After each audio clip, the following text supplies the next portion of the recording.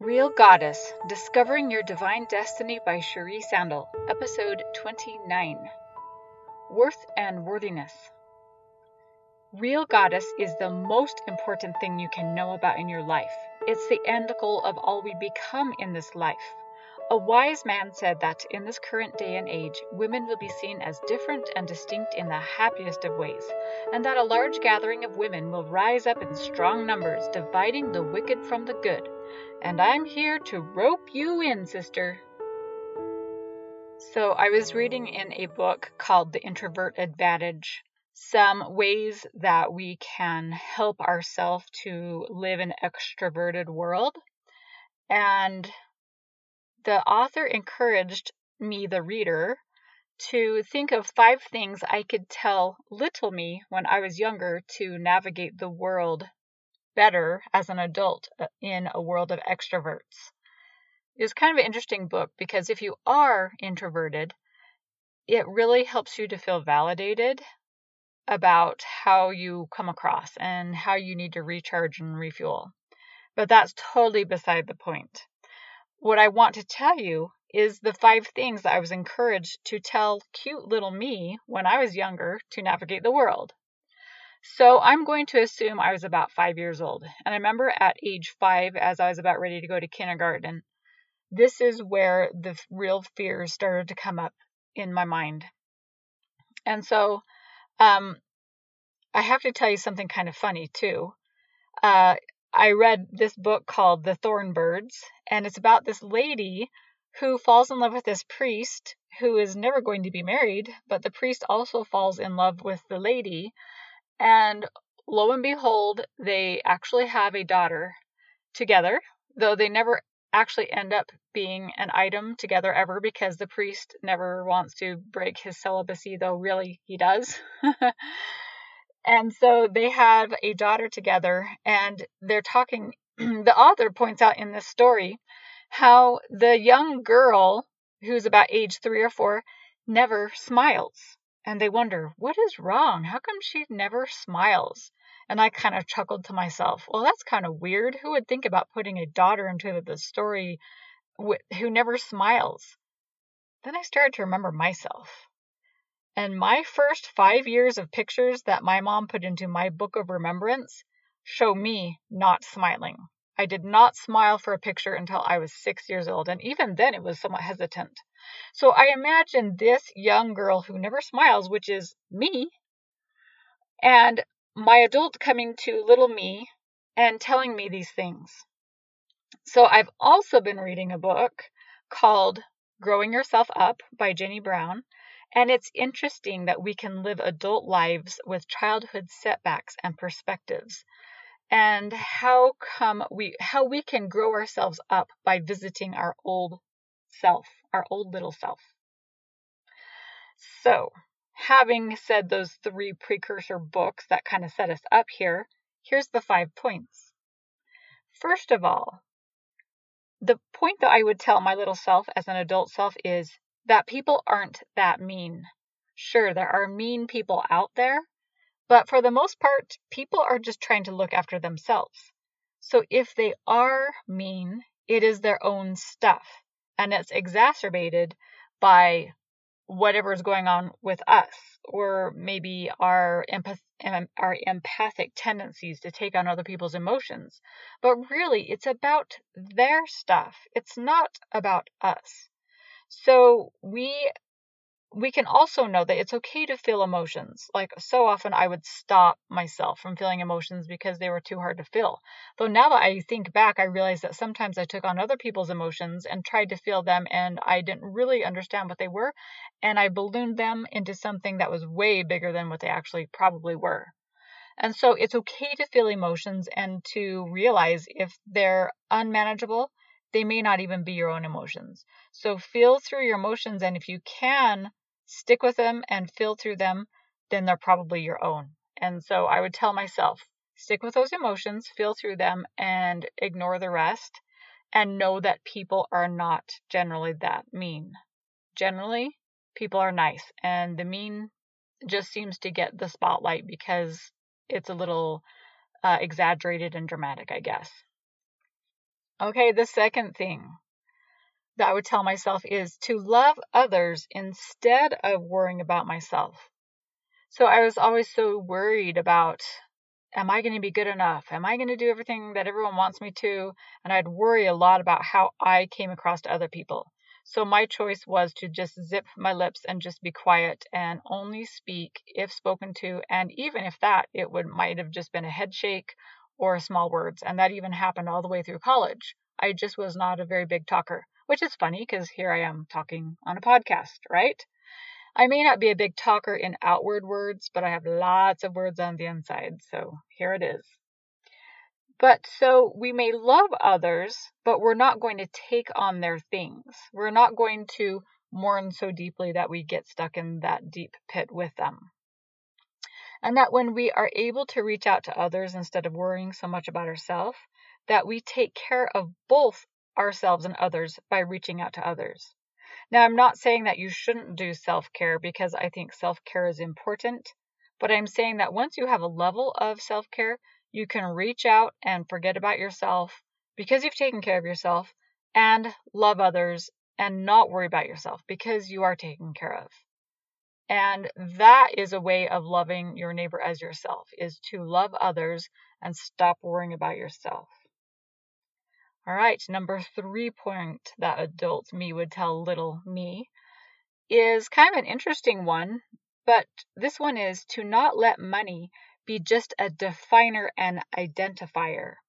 So when I was growing up, everything was so attached to money, like whether we were able to get something or not get something, or how much this thing cost, or whatever. So my little brain took it to mean that everything was connected to the value of money. And my dad was affected by his mom, who was raised in the Depression. And so he had these really miserly, tightwaddy instincts, though he could be giving. But to the children, generally, we were told to withhold and to not spend money unless it was absolutely necessary. And even then, it wasn't on that much quality of things. Like we could have done better as far as the quality. And I identified with being a tightwad. And it wasn't until I was married for several years, and I was very tightwaddy also in marriage, and we got out of debt really quick, paid for a house, paid for another house. So it was nice. And my husband will say, "Oh, well, it was nice to not be in debt." But once we were totally out of debt, I found I had to let go of these tightwaddy, miserly feelings because they were defining me in the present. Now, I've heard some people say that the way that you view or deal with money in your life is just an extension of who you are. So, do I want money to define me as someone who is tightwaddy and miserly and clenching it with all my might? Or do I want it to be something that helps me to become expansive and expands who I already am? So, when I started to let off on that grip of money, I started to feel myself more giving, more loving, and more open. And what a gratifying, good feeling that is. I've said it before and I'll say it again. Money is the servant and you are the master. So, someone who hangs on to money may come across as lacking spirit because their spirit is in a deficit. It's in scarcity. And so then that seems to reflect on self. So just kind of explaining a little bit of how that works, that your spirit is affected by how you're able to take the resources of the world and what your view is on them. So I would tell little me, don't worry so much about money. I mean, dad has kind of a tight fist around it, and mom only gets so much in her budget, and it's okay. You're okay. You can let go a little bit, and don't let that be something that you worry that someone will judge you with, because it is so not a godly way to look at money is through judgment. So little me, just let money work for you. And then number 4 kind of has to do with dad also, and that is that dad is not God. And I have to say, I loved my dad. I still love my dad. My dad and I have great memories together. The the brothers and sisters and family and us all had very good memories together. He took us on lots of trips. And even though he was a busy man, when he gave time and attention to us, he did it wholly and fully. So much so that he would leave behind his work and church responsibilities, and we would 100% play for weeks at a time. We'd go for trips for 3 weeks out of a year, and it was just 100% dad. And we loved those times of hearing his ideas and his stories and his thoughts. But I came to equate somewhat, without realizing it, that my God was like my dad, who was not perfect. None of us are perfect. I am definitely not a perfect mom. And so it's no scorn against him to say he's not perfect. But when I started to realize just even a fraction of the love that God and Jesus Christ feel for us, that perfect love that is free of judgment and expectation, I realized how far apart man on earth is from godlike love. So that doesn't mean we don't follow God's commandments as far as his expectations for us, but that we know that he's going to love us no matter what. And like I tell my kids, I love you so much, but I don't even have an idea or an inkling of what it is like to love like God. And what I want them to know is that I love them in the imperfect human way that I know how, but that their God has the most love for them, and that even though I try, they can always know the true source of love through God. God is not like anyone on the earth. And though others can have adopted some of his traits through time and even being like a child, children have godlike traits because they're so innocent and pure. But we can't even comprehend the ability of God's love, which to me is overwhelming in an awesome way. So I would just kind of give my little 5-year-old self hints that even though your dad is awesome, remember, he's not perfect. He's not God, and there is a God who is enormously wonderful beyond your imagination. The 5th point, and this one, I'm sure we all have a version of this because we're human, and this kind of has to do with as I grew up to be a teenager. 5th point is that I would say to my teenager self, don't hand your personal worth over to boys based on whether they like you or don't like you. Don't hand or hang your worth on grades, especially math. Like we all tend to think, oh, people who are smart in math are like the ideal top people. But that's not true. People can be very smart in other ways. They don't have to be mathematicians to be amongst the smartest, though we seem to believe that. And also, I don't hang my worth or hand over my worth to musical prowess. Though for me, it obviously was a skill, I too much identified with musicianship for my value.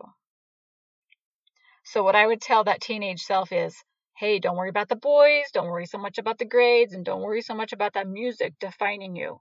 You are 100% valuable with absolute worth. So I ran upon this little chart in the LDS Emotional Resilience Manual, which I just loved. I had never really thought about this, but if someone had showed me this chart when I was younger, it would have made a huge difference in the way that I saw myself. So there are a few points here that have to do with worth versus worthiness. And so often people combine and confuse worthiness as the same as worth. So let me tell you these points, and you're going to want to listen carefully because they are good. And I think every child and every adult needs to hear these differences.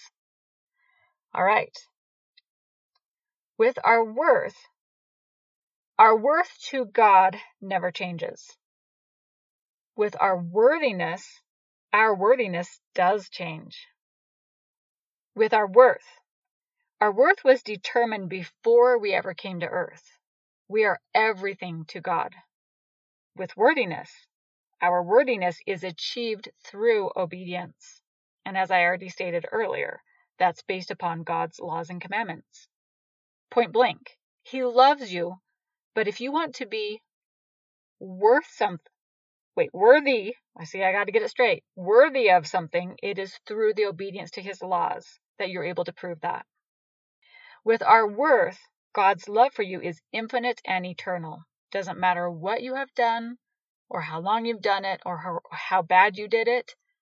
His love for you is infinite and eternal. We don't have to earn it. Now with worthiness, if we sin, we are less worthy, but never worth less to God. We still matter to him. And this is the last point of worth. With worth, God wants us to see ourselves and others as he sees us. With worthiness, God wants us to continue to repent so we can be worthy of all the blessings he wants to give us. So do you see that difference?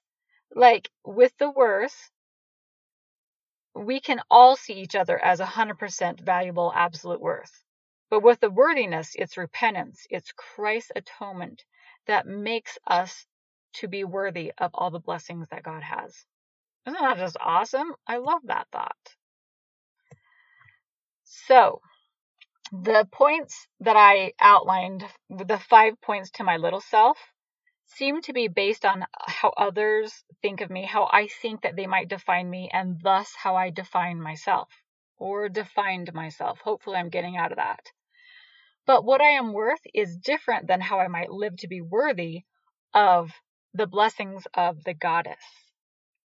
So I may qualify for heck based on my low worthiness on earth, but my worth would still be 100%. But if my worth is unchangeable and absolute, then I can do anything that God could see me fit and capable to do. If I can do anything that God would see me worth doing, then I can use his power in my behalf. Now, like a math equation again, if I combine worthiness and worth plus God's power, then my eternal possibilities are endless. And that's what the goddess is. Endless worth and worthiness. And hoping to propagate the same. You go, little me. You're going to be just fine. And you're looking towards that end goal of the goddess. Won't it be wonderful?